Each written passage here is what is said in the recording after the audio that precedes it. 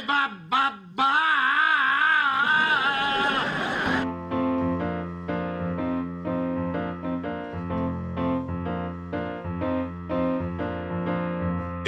such a groovy podcast.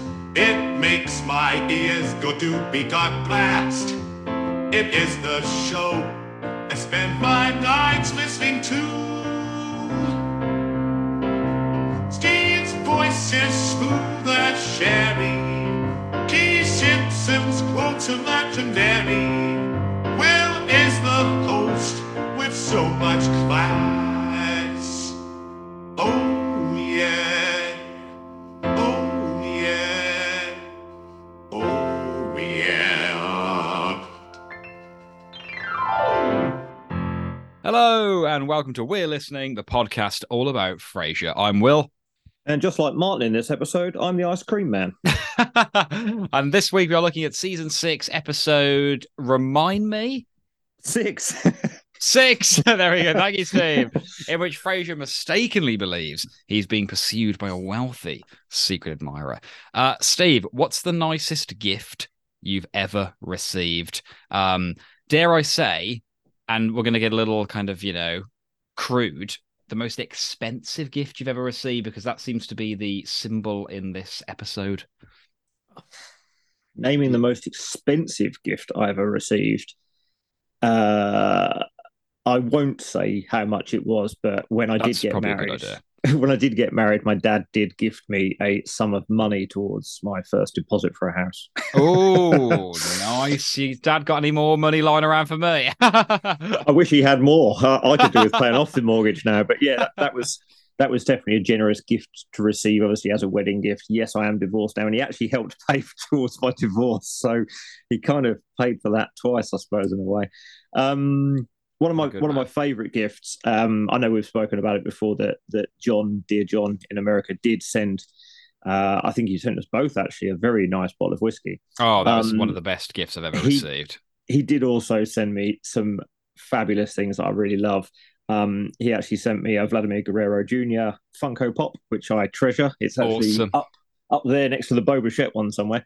And he did actually send me, I think, 3 Freddie Mercury's Funko Pops as well, which were all just surprises. I literally just got them like one a week for a couple of weeks, and it was a wonderful surprise. That I was like, wow, John, you've sent me this Funko Pop, and then I sort of forgot about it. And a week later, I was like, John, I've got another present from you. And I don't know. And he went, well, you might be surprised next week as well. And another one turned up. So it was literally the gift that kept on giving. And it was lovely to receive just spontaneous gifts all the way from America, really. So that was nice. That's amazing. How about you? What's the best gift you've been, or have you had a secret admirer who's given you a gift? Maybe I haven't. I'd be lying if I said I didn't secretly crave one, but no, sadly not. My mom and dad for my 18th got me. I've said this before. I think a signed first edition of Misery by Stephen King. It's amazing. Which might be, it's not going to be worth £5,000, but it's probably it's got its value.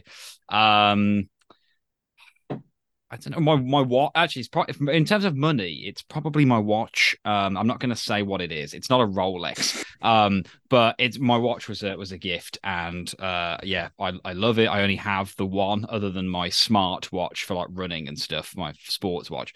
So yeah, I wear this every day to work, and yeah, love that thing. So. I'm almost blinded by it. I mean, that was whoa! Look at that catching the light there. Is that Cartier? Patek Philippe. But yeah, listeners, let us know what is your kind of most valuable gift, and it can be monetary because that is the kind of point of this episode. But obviously, that's not the point of gift giving. So do let us know. Something really sinister. I emailed myself the notes, obviously, for this episode, so you and I could discuss them, because I typed them up on a different laptop. And I've accidentally somehow got a typo, and it says, Steve, what's the nicest surprise gift you've received? But between gift and you, it says the word Kari, which is obviously the name of the creepy stalker from a different episode. Maybe we're all out of Tiffany's. Yeah, I don't know where that's come from. That's so strange, because that episode always creeps me out a little bit. So I don't know. That is very, very spooky. And I'm home alone tonight, so I hope Kari doesn't sneak in and kill me. Did you order yourself a really big cheese pizza? Because we had the conversation of pizzas beforehand. Is that what you've had? We have both had pizza, and I've got a Chilean Shiraz on the go here. I actually glass of port. In fact, let's toast Christina, who one of our listeners has had a baby this month in November. So congratulations, Christina. Cheers, Will. Massive congratulations as we take a sip. Absolutely delicious. Oh, it's a lovely, lovely red. Okay, on to Trivia Corner this week, which is a little sparse. Our trivia masters are very, very busy, so it is not their fault. They have a lot of things to do. But I believe you've got some trivia for me, Steve. I have two very rough questions. Do you want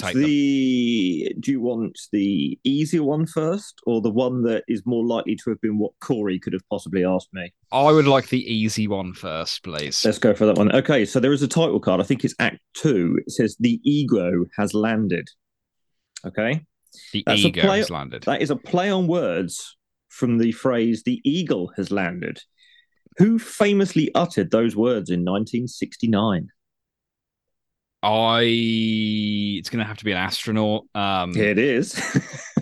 I mean, Neil Armstrong's more famous for another line, so I'm going to say Buzz Aldrin. Who was scared of bees, apparently. Scared of bees. It was actually Neil Armstrong. You should have gone with your first answer. No. He landed the Apollo 11 lunar module, Eagle, on the moon. There we Hence, go. The Eagle's landed. A little bit of history. Love that. The question number 2, like I say, this is in the style of what I expect Corey would have probably asked me had he have supplied questions. Can you, Will, name the women Frasier mentions of his previous dates? Obviously, you've got Nancy. She's a current date. He names 1, 2, 3, 4, 5, 6, 7, 8 other women. Oh, my God. Well, there's obviously Tatiana. Oh man. Tatiana is correct. I'm going to be brutally honest. I think that's probably all she wrote for this one. What about the one that you meet towards the end? Blonde hair. She comes out of the elevator. It begins with an L, doesn't it? No, it begins with an M. Oh God. Marie? No, that's from previous episode. Oh God. Give me the next letter. A. Maxine? Madeline. Oh my God, Madeline Marshall. Do you want to tap out? Do you know any of the others? I'm devastated, Steve, because it's a great question and this makes for incredibly bad listening for listeners, but I am going to have to tap out. I think I'd have failed as well. From the little black book, he mentions Sonia, Patricia, Susan, and Tatiana. He then gets Tina Dalton gets mentioned. Oh, of course. Then you've got Cheryl and I believe Denise on the answering machine, and then Madeline, who turns up, who has slipped the note under the door. So, to be fair, I think I'd have struggled with that quite a bit because that's a lot of names to remember. But I remembered Tina Dalton because I just, I remember that bit in Nervosa, and I should have bloody said it. That was really, really poor of me. I'm so sorry. I tell you what, Steve. Because we've just had the 2 questions, I am going to come up with one for you. So let me just have a little rack of my brain. Okay, I've got a really easy one for you. What decorative noun does Frasier use to describe the Patek Philippe watch he has received? That's not easy. That's easy because you can see the answer. No, I actually haven't seen the answer. This is from my own head. What kind of, he uses a noun. It's a decorative noun to describe the watch he's received. This is the worst trivia corner. Me and you should not do trivia corner between the two of us. This is why we have Hammy and Corey. It is. I have no idea, Will, what is the answer? He describes it as a bauble. He says perhaps she is the one who sent me this delightful bauble. Decorative. Obviously, it's Christmas bauble I think of. So I was trying to help, but I'm sorry. That's pretty. Can you ever imagine sort of describing any item as that, other than an actual bauble on a Christmas tree? I genuinely can't. I mean, are we assuming bauble actually has nothing to do with a spherical shaped tree ornament and is actually just a generic term? Yeah, like a gem or I don't know. No, maybe that's what a bauble was named after. I have no idea the origin of that. Anyway. Maybe. Animation watch this week, Steve. It comes to my attention. You might not know what it is this week. This again comes down to me watching it on 4OD. Sometimes it just doesn't seem to show me that first couple of seconds. It does glitch, actually. Yeah, so unfortunately, my streaming services let me down. You'll have to reveal to me what the animation is. God, have a single guess. This can be your the second trivia corner question. In that case, I'm going to go with. It's not going to be a rain cloud. Can't be thunder. I'm going to. It's going to be the lift going up in the Space Needle. Oh, you're in the ballpark. You've gone classic animation. The lights going on. It's lights on in the skyline. Lights on in the skyline. Classic territory. Now Frasier is on a date with Nancy in, I think I'm going to say, my second favorite spot in Nervosa, by the window. By the window. I do love that spot, mate. It could be number one, but I do love the bookshop seat. And Roz crashes it, completely unbeknownst that they're having a date here, which I think is quite cleverly done, because then they have the repeat gag with Niles coming in as well. Have you ever had this? Like even maybe, I don't know, I'm thinking about when I was an awkward teenager and maybe I had a girl in my room, and then like a sibling my brother would come in, or someone would come in, they just don't get the hint and they just say they're welcome. Have you ever had this? Well, actually, now you come to mention it, the first time I ever met Elle, we decided we'd meet her. Well, actually, the first time I ever actually physically met her, she was a barmaid. I was at the bar. I was probably having a few drinks, and that's when I first saw her. And anyway, we got in contact somehow. Someone commented on something on Facebook, and I recognised her, and I added her as a friend, thinking I actually really like the look of this girl, and she seemed quite nice. And anyway, long story short, we decided to arrange to go out for a drink. And when we turned up, I felt like I was the odd person, because she turned up with a friend who gave her a lift there, and a friend came into the pub with her. So I was like, oh, I thought it was just me and one of you, and you've brought your friend. Her friend luckily did literally scarper after about 10 minutes, just said hello and chatted for a few minutes, and then went, right, well, I'll see you later then. And I was like, yeah. So I was nervous enough as it was. But, you know, I mean, Frasier says he's worked with Nancy for the last few years or something like that. But yeah, I mean, for a first date, probably could have gone worse, but it could have gone better. Just to meet each other would have been nice. yeah, completely. And that's such an interesting experience. I swear I think I've spoken to you about that before, because that's just possibly. That's iconic. But I mean, anyway, Frasier's on a date, but you'll forget all about him when you meet Chuck. I mean, you know, this Chuck, he's outdoors, he's rugged, you know, and Frasier's, well, the anti-Chuck. The anti-Chuck. I think I would describe myself as the anti-Chuck. I like the outdoors. I like to kind of stay, and I like to, you know, to look after myself, but I'm not a bodybuilder. I'm not rugged. And I don't think I could, you know, chop wood in kind of 0 degree temperatures, which I imagine Chuck does. I think it's I'd love to be doing that, and I have chopped wood in my garden, but not in 0 sort of, you know, degree temperatures. I tend to not let the wood cutting warm me twice, if that makes sense. Do you know what I mean? I'd rather just put it in the fire straight away rather than spend too much time cutting it. But yeah, that is a very, very good point. Ross going away now saying, can you send my muffin over when it comes or something? And he's like, you won't even see it coming. Absolutely phenomenal. Like, Kelsey's got some brilliant lines in this kind of opening few minutes, hasn't he? He's so good. He does, but I must admit, I got a bit irritated by the whole ESP thing, that, you know, she can see everything coming. He just constantly goes, oh, yes, oh, I knew you were going to say that. Dude, there's that ESP again. You're like, Frasier, just stop laying it on so thick. He must really lays it on this thick. Again, just, it almost reeks of desperation. She's on the date with him. He doesn't need to win her over. She's there. She wants to date you. She wants to see you again. You don't have to keep trying to be smarmy with her. She wants to be with you, Frasier. She's shown interest already. It's absolutely true. Yeah, I mean, sorry, carry on. I was just going to say, I did mention, or I did write down, sorry, that Frasier does mention about her bending spoons. Did you think this was a reference to a certain person? I've got his name right here, Uri Geller.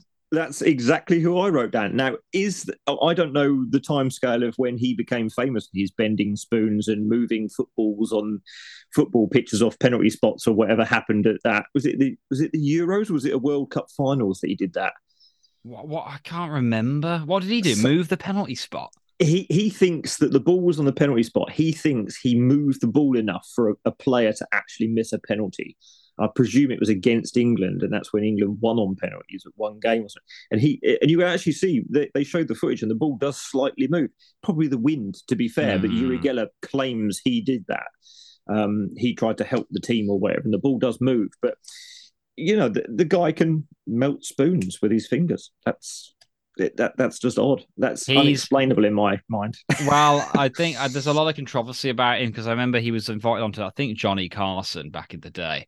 And Johnny Carson kind of shanghaied him by just not telling him it was going to be a kind of performative interview.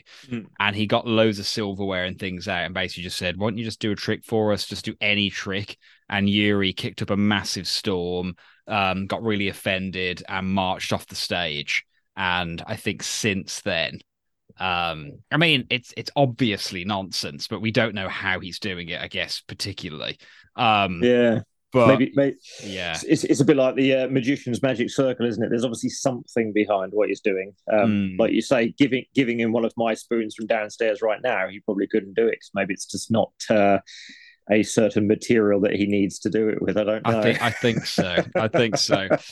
We have a lovely off you go from Frasier here. It's rare that we hear these kind of in a public place. He's normally preserving that kind of little saying for some kind of bedroom, foreplay. But there he says, off you go to Niles, I think.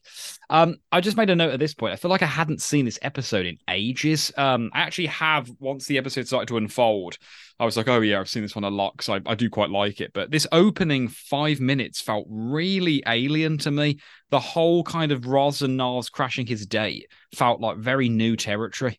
Yeah, I'd agree. I mean, I remember the end of this episode a lot more than I remember the start of it. And sort of the main meat on the bones in the middle seemed a lot more familiar. But yeah, I'm sort of the same. Sort of first couple of minutes, I was like, do I remember Nancy? I mean, in fact, it actually made me question it when he says, "Oh, Nancy, she's going to work somewhere else. Going to work at another radio show. She's been what?" She says something like, "I'm surprised we didn't date before. What with me being around the office so much." And he goes, "Oh yes, well, I saw you around the office all the time." She's never been mentioned in 6 years of us watching this TV show, but apparently she's been a regular.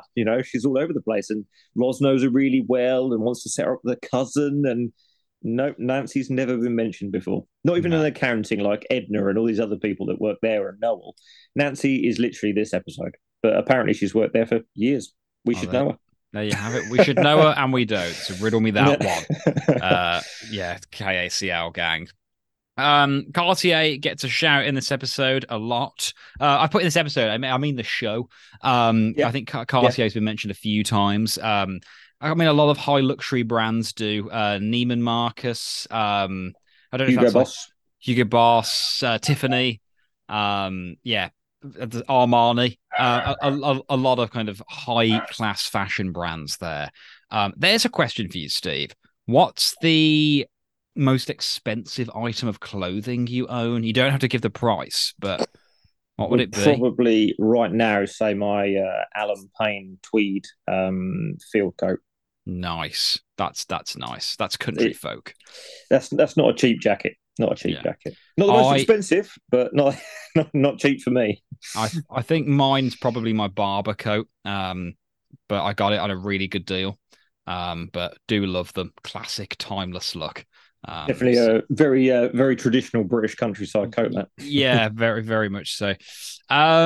The brilliant line from Martin when the boys get back from squash now, and I can't remember what Frasier says, something about the valet or something moving the bags, and he's like, "Well, you guys work up quite a sweat down there, don't you?" Because it just sounds like even the squash is somehow mediated by some hired help.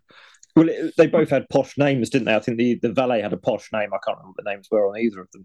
And the other guy helped him with his squash stuff. I did notice that Martin. Actually, no, sorry, I was going to say there's a lack of squash shorts. I can't even say it. Well, there's a tongue twister. They're both wearing trousers. So are we to presume it's winter in this episode? But squash is played indoors, so I think you need shorts all year round. You would think so, but they're both wearing long trousers and they're wearing tank tops. In fact, Frasier's, it looks like it's a Ralph Lauren. It's got the little horse logo. It is, yeah.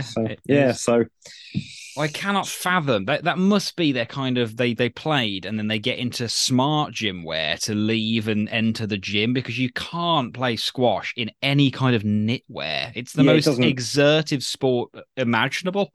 You wouldn't play badminton or tennis in that get-up either, would you? It doesn't look lights going on and off. Sorry, the light just went off on my monitor. I was like, oh, what's going on there?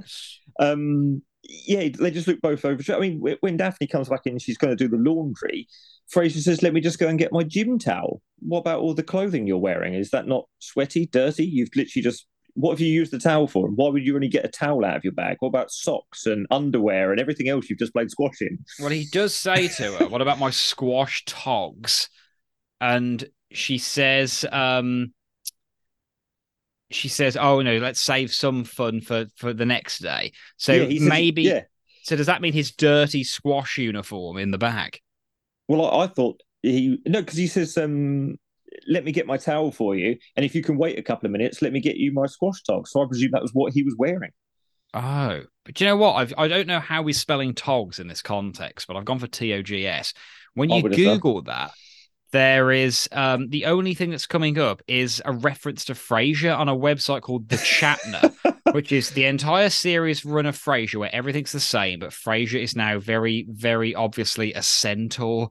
Oh no, not that again! Haven't we discussed this before? Have we discussed this? Is quite a famous article. I'm sure someone, either you or Key, mentioned this before, or you looked it up at some point. Maybe not with me on here. And yeah, it's a really bizarre website. That's absolutely insane. But that's the only reference I can see to squash togs, and I haven't even Googled Frasier, but there you go. Great line from Daphne when she says, "Well, that's no shortlist now, is it?" When it's about women that have left Frasier or dumped Frasier, which I think is, Daphne's not given a fat lot.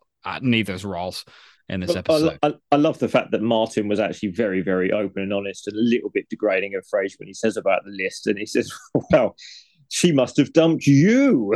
Yes, thank you. Yes, thank you, Dad. Thank you, Dad. Yeah, he's very, very candid there. The brilliant line from Niles, he went through that family like a recessive gene. Fantastic. I mean, great, kind of visceral and a bit disgusting. But yeah, so Frasier, dated an aunt and a cousin, and yeah, it's an aunt, a cousin. This might have been Tina Dalton, actually. it's all a bit Romanov, isn't it? It's all a bit Yeah. Habsburg. That is Tina Dalton, because the next one I've got written down is Cheryl on the answering machine. So Tina is the one after Tatiana. Oh boy. Oh boy. So yeah. I mean, that's where Tina's family is the recessive gene that gets gone through. In reference to these women and the archetypical little black book that he gets out, which is of course a bit of an American sitcom staple. Where does he meet these women? I mean, really, the women he's describing, the litany of women that he describes, he's never shy of a woman or two. I mean, we could do this until the cows come home, but I cannot believe he's got a little black book for starters. Well, the fact that Madeline at the end, just to skip to the end quickly for Madeline, she says, "You slipped a note under my door." She lives in his building. He also dates Reagan in the building later on. I mean, how many women are you going to date in your own building? He's going through the building like a recessive gene. You don't crap where you eat, is basically the way I'd say that. You know what I mean? It's like you're going to bump into these people in and out of the, I'll say elevator for the American listeners, and the lobby. Do you know what I mean? It's going to be awkward. That's just, it's fine if it works out, I guess. And then Niles dates, in the Safari Club, he's dating the lady from downstairs.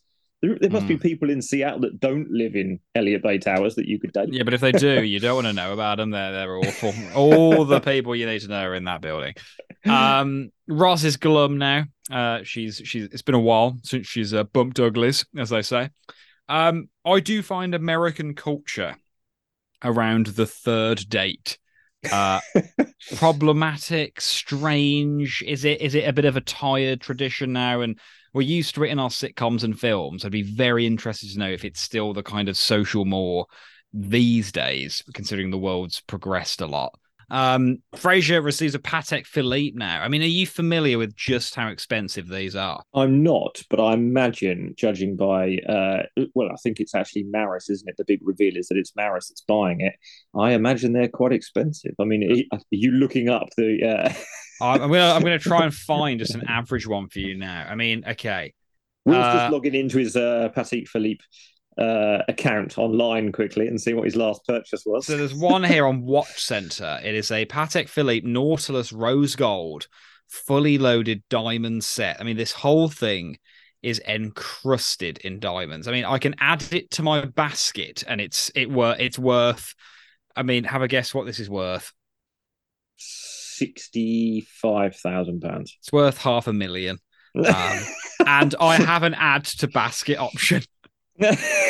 Just get who's delivering that? the sheer I know the sheer optimism of that website that I and my cookies that it's registered me visiting the website that I could possibly afford. That is hilarious. Does it say pay by Klarna in 3 easy installments?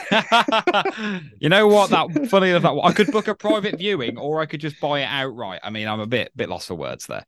But this is typical that the writers of Frasier and Frasier's love for expensive items. This isn't a spoiler for anyone who's watching the current season of Frasier 2023, as I now call it. But him and another character, I won't go into it too much, really like a bottle of whiskey. And there's a bottle of whiskey in the first episode, I believe it is, or maybe the second episode, I can't remember now. A bottle of Macallan that they mention. And it got me looking it got me looking at more and more different bottles of Macallan, and the expense you can pay out for a bottle of really good Macallan is ridiculous. The writers are still doing it. Do you see what I mean?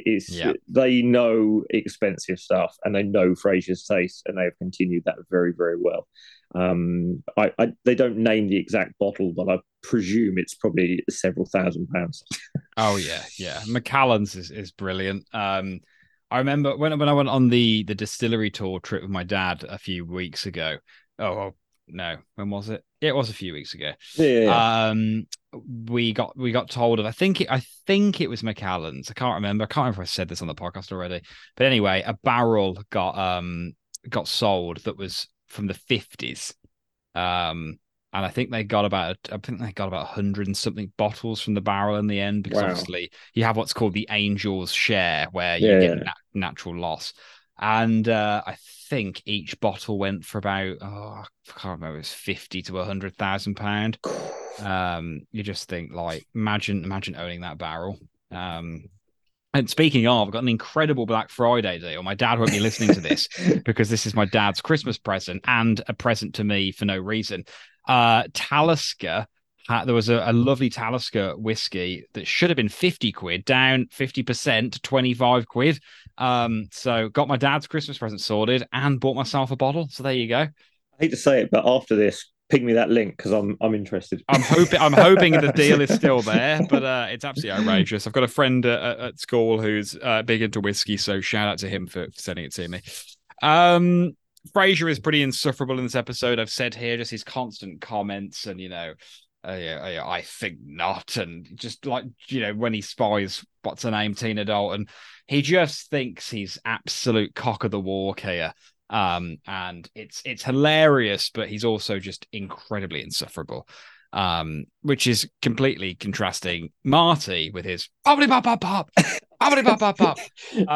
Talk to me about. Is this the most famous line of Martin's from around season 6? I mean, before we get High Holidays later in the seasons, I think poppity pop pop pop. I just watched him for an hour. He just running them poppity pop pop pop. Poppity pop pop pop. David Hyde Pierce looks like he hasn't got a response to this. I don't know if that was actually written. Is that John Mahoney making that up? He just has an outburst, and David just sits there and looks at him like, what's my next line? What do I say to this? Oh, he's going to do it again. There he goes. Right. Now I'll say my next line. I've got it. Just pauses. And yeah, I mean, John Mahoney's delivery of simply the words poppity pop pop pop. I mean, it just... Someone, actually, it was the Frasier page, the official Frasier page on Facebook, shared that as a loop, and it literally just poppity pop pop pop, poppity pop pop pop, poppity pop. No way. And I could still watch it for a good 30 seconds and just sit there grinning at John Mahoney, looking so enthusiastic doing that. Man. He's brilliant, and John generally is a brilliant an actor in this anyway. But I mean, Marty as a character, you just see these little things, and you just think, God, I wish he was my dad. Do you know what I mean? He's a great TV dad. He really is. He really is. A good quiz question would have been how many pops we hear.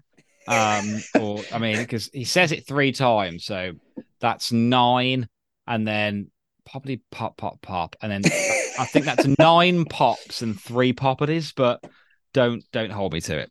Yeah, we'll have to run the numbers on that one.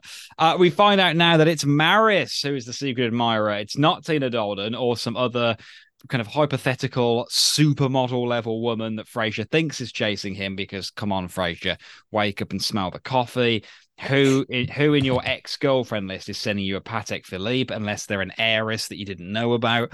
The Patek Philippe's are incredibly expensive. It's the one thing in this episode that I think is the giveaway that Frasier would know. Like Cartier, fair enough.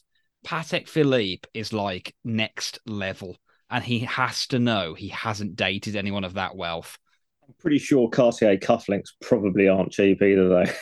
They're not, but I can't imagine they're not £500,000. But do you know what I mean? I get the feeling. Cufflinks. I mean, Patek Philippe cufflinks. They're £7,500. I hope you get a pair. No, just for one. Can you imagine spending £7,500 on cufflinks? Like that. I can't even imagine wearing cufflinks. Will I? I like a button. I like a button sleeve. So I don't own any shirts that necessitate the use of a cufflink. It's very rare. Very rare. I'd wear a shirt that needs cufflinks. Yeah, so there you go. I will say actually two things. One is that for the amount of times I go to Nervosa in this, Frasier has 2 coffees and Roz has 1, which brings the total to 196. 3 coffees, but they go to Nervosa like 3 times. And Roz walks in, just has a muffin at one point. Why is she just having a muffin for?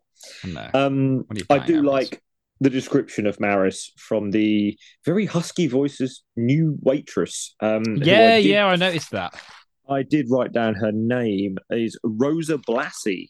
Never heard of her. Probably never see her again. I think she's a one and done. Does have lines, but her name in this is just waitress. It's Always Sunny in Philadelphia.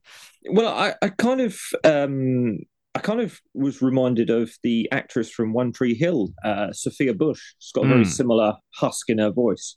Yeah, she does actually. Yeah, but yeah, I thought she was quite fun. But her description of Maris was excellent. With the she was very thin, very pale. Very well dressed. Oh my god, it is Maris. And then she ordered a full fat milk mocha or something like that? Or something with whipped cream and chocolate shavings. Oh, it can't be Maris. She just smelt it and then handed it back. They didn't even say she threw it away or poured it out or anything. She just hands it back to them. There you go. You can have this back now. So good. Yeah, she's a good addition to the Nervosa ensemble. I'm a big fan indeed. So Nancy is over at 1901 now, and don't love this kind of Frasier playing dumb, like, oh, you just reverse the directions I gave you, to get home. Like, oh, you're being coy and coquettish and, just I don't know. And whilst on the subject, why does he always get really strange around women, i.e., he talks them like children. Like when he's like, oh, Nancy, come and sit with me here. Oh, Nancy. And I'm like, you sound like a predator, Frasier. He's not very comfortable in his own skin almost, is he? Sort of once the is he too comfortable? I don't know. It's just over the top. I mean, obviously it's been written so Frasier pushes the date away, as we know is going to happen, which is why there's such a list in that black book of women who have rejected him or just dumped him or just don't want to see him again. The fact that he answers the phone and says to one of them, no, of course I won't call you again. No, I totally understand. Okay, bye. Yeah. You prankster. Before we get into that too much, can I just say that when Daphne herds Martin out the door as Nancy arrives, I don't think I've ever seen anybody look like a decade as much as Daphne does, dressed as the 90s, with her hair in that way, the fur-collared coat, the dress, and she's going to a party 3 floors down. She literally looks like the entire decade. I can't think of women that dressed any other way other than exactly how Daphne is dressed in this episode, just to take Martin down. Frasier says, thanks for dropping Dad off at Niles' house, because you were going out. And she goes, I'm going to a party 3 floors down. And now she's got to drive the other end of Seattle to drop Martin off. we were going out anyway. Honestly, that's a great delivery. But yeah, sorry, back to Nancy. It's just, I don't know, is it patronising the way he sort of arranges where they should be? I think it's deeply patronising. Just everything about the way he handles her, the way he talks to her. I don't know. She's very infantilized. He does talk to women sometimes like they're children, which is ironic given what his end goal is half the time. So I just don't know. I don't know. He really. I mean, the whole point of this show is that he's unlucky in love, but it doesn't make sense because women seem to throw themselves at him. And he is eligible enough to make them stay. Is that why women throw themselves at Frasier? He's got this massive apartment. He's pretty much loaded with money. He likes all the finer things in life, from the opera to the ballet to the theatre. He's incredibly well read. He's intelligent. He's musical. He can sing everything. Do you know what I mean? He's a good cook. But again, why does he not take dates out for dinner? Why is it always over at his? I was actually disappointed that he didn't do the whole remote control over the shoulder, light the fire. Maybe this is why this one really didn't work. He got out of the swing of it. He didn't have that same routine as he normally does when inviting a woman into 1901. Well, as I recall, I think the fire is lit, though we don't see him light it. So he's tried, and he does offer wine, but he doesn't do to possibilities.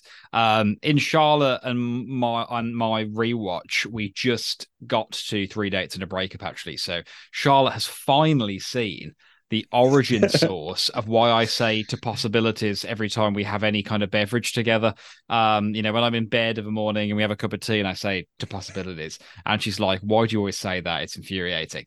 She now knows, and I'm not going to stop saying it. And, if anything, I'll double down. But there we go. I think the thing that I say that Elle gets probably mostly annoyed with when I come home from work, and if she says to me, oh, you're just going to get changed? I go, yeah, I'm just going to pop upstairs, get changed, because I'll put the kettle on. If I come downstairs and there's not a cup of tea made, fine, I'll just have to make my own tea. And she just goes, the kettle has boiled. I just haven't put a bag in it yet. I'm like, no, that's it. And it comes out again and again. And my own tea. Yes, my own tea. I love that. Things go from bad to worse here. The voicemail, the answering machine. Frasier just kind of drops, screwing the pooch.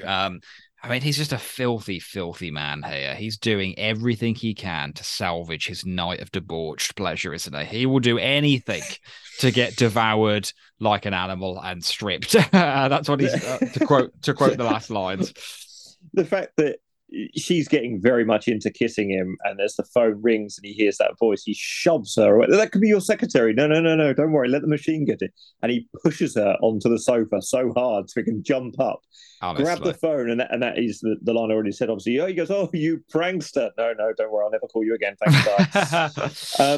And then obviously the next phone call, again, there's another one, and, Nancy wants to leave, which is then made even worse when Madeline turns up and he tries to slam the door in Nancy's face so he can then entertain Madeline. It's just, didn't we see this in, which was the one we reviewed recently? Was it Dial M for Martin? Was it when he hurt his hip and stayed over? Yes. And he was waiting for a date then, wasn't he? And the date turned up. Don't step over him. He's very resilient. Anything to get a woman in that apartment. And in 3 Dates and a Breakup, just ignore her. Don't worry. Yep, Sherry's leaving. You come in. Anything again, just begging them to stay. Please.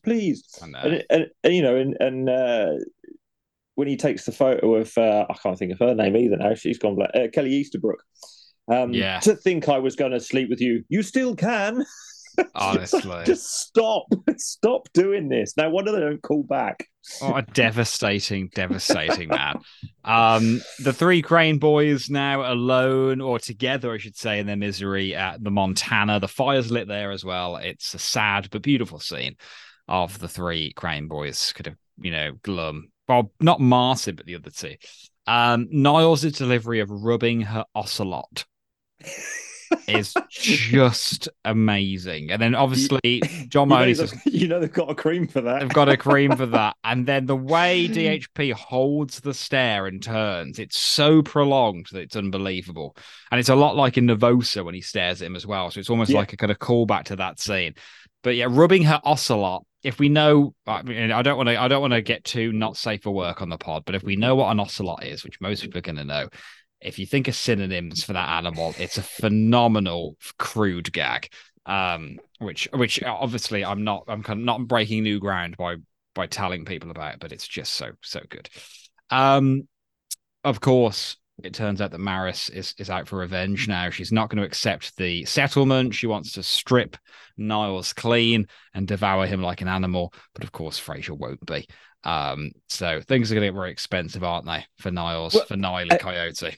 I can't remember what's the rhyme. Is it roses are red, something is fickle. When I'm done with you, all you'll have is this nickel or something like that, isn't it? Yeah. And he's literally holding the nickel, and she goes, "I just need to get her to sign the financial statement. That's it. That's all you need to do, Niles. This is the financial statement. It's shredded paper with that nickel in it. I mean, I don't know how she gets away so quick. Maris must have a delivery boy do this. She has to, because someone knocks at the door and just disappears. There's no way Maris is doing these things. No. Other than the Nervosa one, again, she's been in Nervosa and no one's mentioned her. Well, obviously the waitress saw her, but no one else saw her. Literally across the road from KACL. There you go, where Nancy works, apparently. No, she's left. She's got a new job. She's got a new job. Yeah, she doesn't want to work for the all Spanish, all Latino music station at the moment. That's why. There you go. Top 10, Stephen. Is this episode in your top 10?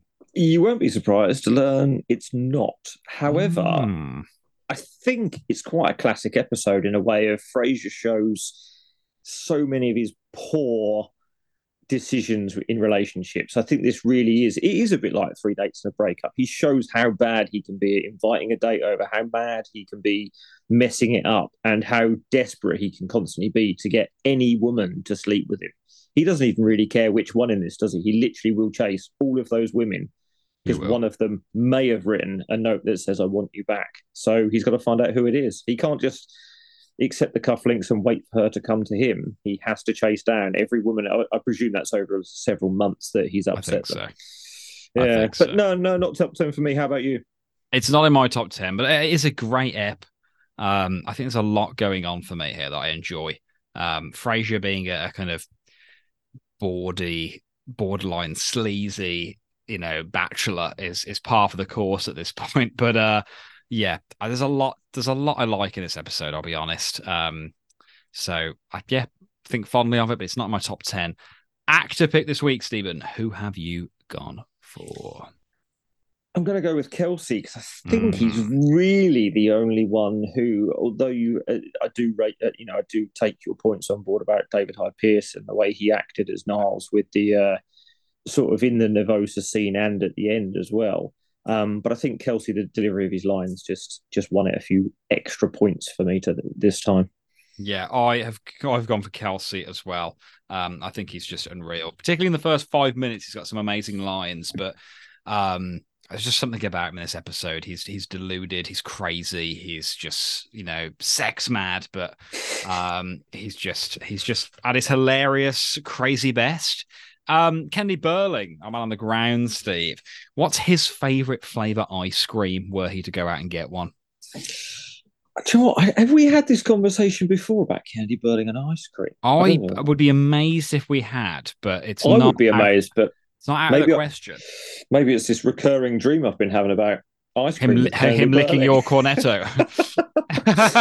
Yes. I reckon he'd be a mint choc chip person. I knew you were going to say mint choc chip, and I love that because that's my favourite flavour as well. Yeah, it's probably one of mine, and I actually think it's what the Crane Boys have in the end sequence. They all walk back in, and I was a little bit surprised to see that Niles would be licking ice cream out of what looks like an ice cream cone.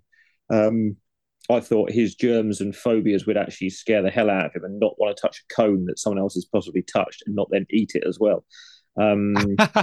It just doesn't seem like him. I'd have thought he'd be a spoon out of a small cup of ice cream rather than a cone person. But that is John Mahoney, Martin. He is the ice cream man. He does sort out the ice creams, and that's what he did well.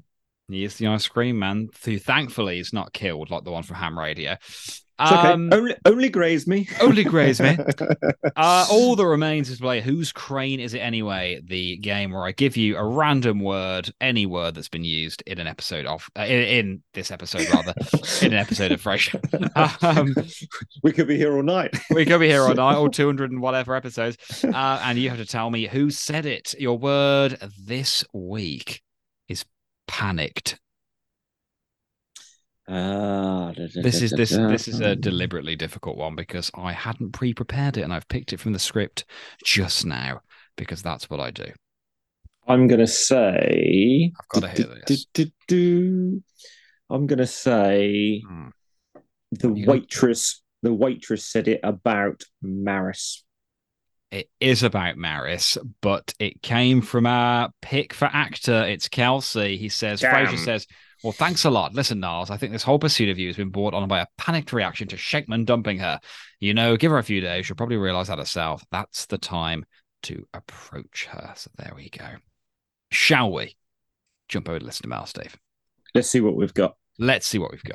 Roz, who's our next caller? Okay, listener mail this week. Lots of you've got in touch, which is lovely. Some of them are longer than the others, so please don't be offended if we do abbreviate them. It's only just to keep the episode ticking along, but we are reading the whole thing, and we love that you send us messages. Karen Saxon says, I feel like rumpus room is a very 70s term. The only time I've heard the word rumpus is in the book Where the Wild Things Are. Let the wild rumpus begin. I was on the Wikipedia page for that film the other day, actually. I do a rewatch. I really like its weird melancholy sadness. It's actually a really sad story. Yeah, do you know what? I didn't know it was a book, and so don't kill me for that. I've heard of the film and I've not seen it, so I might actually. It came out in like 2009, and the budget was like nearly 200 million. Like it was massive. Wow, absolute. That is huge. Actually, or is it 100 million? Either way, gigantic for 2009. Yeah. Next up, we have Nicole, who says, actually, it's to you, Will. Will, I also have teaching dreams where things are just completely falling apart. I haven't been in a classroom in over 6 years, but this is a constant recurring dream for me. Love you all and love the podcast. Wow, good to know that other people are having those dreams. Sonny Williams says, I've got a couple recurring dreams. One where it's the end of the semester and there is a class I thought I dropped, but never did. And I've just found out I'm getting an F. There's another where sometimes something goes awry with air travel. My luggage gets lost. I've gotten on the wrong flight or the plane goes to space. That's terrifying. That's a real horror dream, that is. These are actually quite creepy. I don't know. I go to bed tonight now. I know. Next up, we have Roland in First Do No Harm. In a scene in Nevota in which Frasier meets Marie, Martin is telling Frasier that Duke's daughter is quite the looker, as you referenced in the podcast episode. Frasier then quips that he's met Duke, and unless Duke has sired a daughter with Catherine Deneuve, he doesn't like the odds of the daughter Marie being a looker. I was surprised that you missed the joke where Marie enters and Frasier, smitten at first blush with her looks, greets her with bonjour, referring back to the possibility of a French actress, Catherine Deneuve, having been her mother. Obviously, I love the podcast. All three of you always bring so much to each episode. Thank you, and we're listening to We're Listening. I did actually mention back that was me, completely no knowledge at all of Catherine Deneuve. I don't know. Also me. Don't try and spare my blushes, Steve. I did not get the joke because I have never heard of the actress, so I apologise. There we go. Maribel says, I get dreams, I lose my teeth.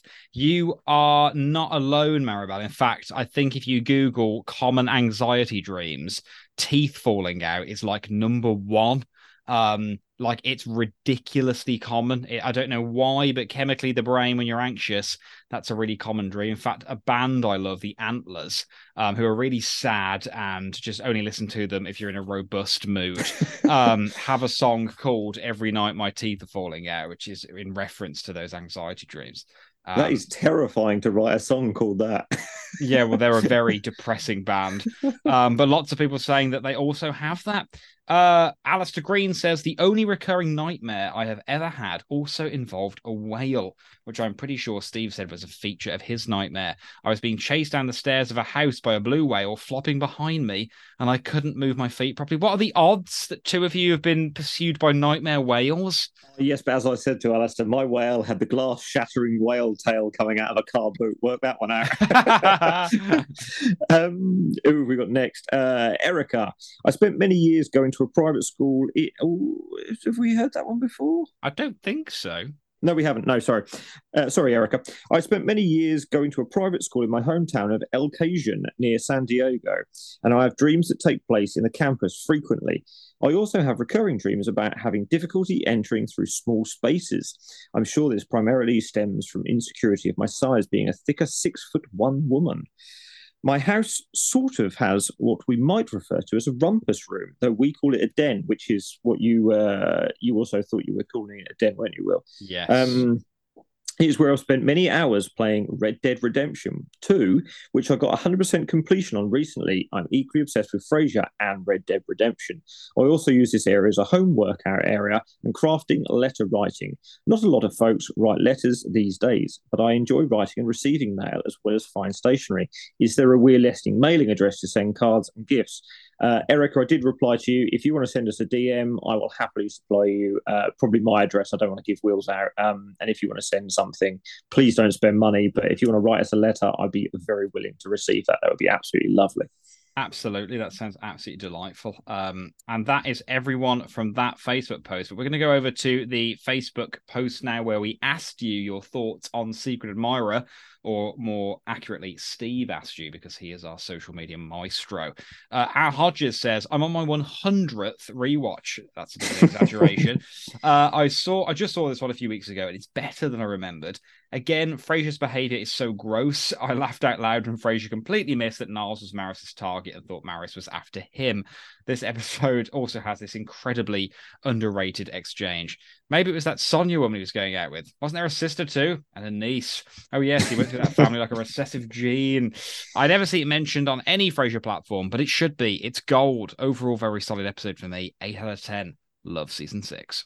Do you know what? After I watched this, I actually went on IMDb and I actually rated it 8 out of 10. And IMDb actually currently has it at 7.6. So I think I'd give this a solid 8. I think it's good. Yeah. I just it hit me. That was the right thing to do. Next up, Joshua Campbell, who's written, "Don't ask me, I'm just the ice cream man," and he then goes on to comment. After Martin tells Niles about Eddie and the bubble wrap, we get another pause, like in M for Martin, just as we've discussed. It really looks like DHP was trying to laugh, but you could see a little smile creeping on his face, and he's actually put a lovely little picture, which you can probably see there, Will, of puppity pop pop pop. I don't know if that's by Joshua, but it's fantastic to see a little bit of art on there. Absolutely brilliant. Rebecca Campbell says, between the bubble wrap, the description of Maris ordering the whole milk mocha just to take a whiff of it, and Frasier's desperate, you heard her, technically this date is over. I'm thoroughly entertained on this one. Nancy, Madeline, please give me a second chance. Either one of you. So good. Next up, Stephanie Sunshine. Great episodes. It starts out so nicely with Frasier and his sweet budding romance with Nancy. And then we watch Frasier chuck it all because he's intrigued by the idea of a secret admirer. I thought it was great when Niles and Martin discovered the note and Martin exclaimed, "You're the one with a secret admirer," to which Niles says, "And a pretty nice watch too." Such a good episode. So good. Paul Whittington rounds off today's listener mail with simply, Tatiana. Oh boy. Oh boy. Was there anything over on Instagram, Steve, that we should be made aware of? A few little comments on there if you want to go across. Let's go and take a look. So on Instagram, Kate Nuff says Martin's line about Daphne getting a second job to buy Niles Cartier is also hilarious. I love that. Do you think it's Daphne? How blind do you have to be? How's she affording a 50 grand watch, Niles? That's what it. I think that's the note I wrote earlier. Is it Mrs. Crumpus or Crumpris? I can't remember what it is, but he references, yeah, she's got a second job with Mrs. Crumpris or something, cleaning for her or doing her hair something like that. That's how she can afford Cartier. Actually, Kate Nuff actually goes on to say, love this one. Lots of classic Frasier sewering himself over his own ego. I've never heard that before, but I like that a lot. You go again. Sorry, Philip Herman 21. It's like Gecko Roman wrestling on a trampoline. I don't know what. Caskwatch says, love it. Classic farce. Classic Frasier thinking he's hot shit. Lol. Jaxalyn says, poppity pop pop pop makes me laugh every time. Best line in the episode. And True Golden Geek rounds out today with, love it. Frasier is such an idiot in this episode. I don't think there could be any better criticism than that. Thank you all so much for writing in. As always, it's an absolute pleasure. So Frasier on Instagram and Facebook, keep that coming. We love to read out your stuff. Steve's got a special announcement before we wrap this thing up. Well, I want to say a massive, massive thanks to Alistair Green, who has been a very avid listener and he's kindly donated, let's say, some special gifts to give away to listeners. He's not even donating it to me and Will or Key. He's actually going to donate these little gifts that he's got made to do with We're Listening, and he's going to send them out at his own cost unless someone wants to donate. So there is a way of doing it, and I will make that clear on a social media post the day after this episode airs. So if you're listening, check our Facebook and our Instagram the next day, and you will find a link to what Alistair is giving away. Please do donate a little bit of money if you've got some. There is a part on the form that you can donate to Alistair, so he's not covering the whole cost, although he's willing to. I shall be giving some money because I think he's done a very nice thing, and I can't thank him enough for what he's doing. But I'm very excited about this, and when those people receive the gift, just sort of put a picture on Instagram or Facebook, tag us, and we might run a little competition. Say whoever takes a photo of the gift in the best location, me and Will maybe draw one out, and I will send you another gift to say thank you, just as a prize to whoever takes a photo of the item in the best location. So keep an eye on the socials for that. And again, thanks to Alistair for arranging this, because it's going to be a lot of fun, I hope. That would be ace. Please do that, listeners. And also, we are currently at 475,000 downloads. We're well on our way to getting to 500,000. And of course, when that happens, Steve, I believe something special could be in the works. I have worked on a bit of a giveaway. I'm not sure if I want to give it away to one lucky fan, but I think I'm actually going to try and find enough prizes, not for everyone, but for a few lucky listeners, we will try and give away a few Frasier-related items. There's a couple of artists on Instagram that have donated some stuff, some retro stuff of Frasier, and maybe a Funko Pop or a Frasier book or etc. We will be giving away, so do keep an eye on the socials in the coming weeks, because as soon as we hit 500,000 downloads, which is soon, there will be some giveaway prizes to everyone. I think actually Will might donate something. Will, were you thinking of a script of some sort? Well, I'm glad you said that, because I'm hoping that this coincides with probably the Christmas break for me, and I'm going to try and put myself to good use and use some of that time off to write, not the Great American Novel, but to write my next Lost Frasier season episode script, which is the Antiques Road Trip. I've written a few pages or so, but more on that will follow. But I would love to give a script away, so I need to write it first. So yes, I'll try to do that. Just a reminder that you please leave us a review on Facebook or Instagram or iTunes, I should say. It's probably the foremost place for reviews. That would be excellent. All of the reviews that you send make a big difference. Obviously, there are the donation options as well. You can buy us a virtual coffee, but perhaps save your coffers for Alistair Green's wonderful giveaway and use some of the money towards that as well. But yeah, every penny and review spared is just amazing. So thank you for all you do. Please keep the trivia and comments coming next week. It is How to Bury a Millionaire. Very excitingly, Steve worked out the other day that if we continue to put out an episode a week, which I see no reason why we shouldn't, we're both kind of very busy, and Key's also ridiculously busy in our personal lives, but we're pushing to get an episode out every week. It will coincide with Merry Christmas, Mrs. Moskowitz coming out on Christmas Eve. Jesus! And I think that's pretty special. So that's what we're working towards. That's motivation for all of us. Get out of that coat. I hope it's motivation for you to keep listening. And we will be back next week with How to Bury a Millionaire. I've been Will. And I've been Steve. Thank you very much for listening to We're Listening. Hey, baby, I hear the blues are calling, tossed salads and scrambled eggs. Oh, my. And maybe I seem a bit confused. Yeah, maybe, but I got you pegged. But I don't know what to do with those tossed salads and scrambled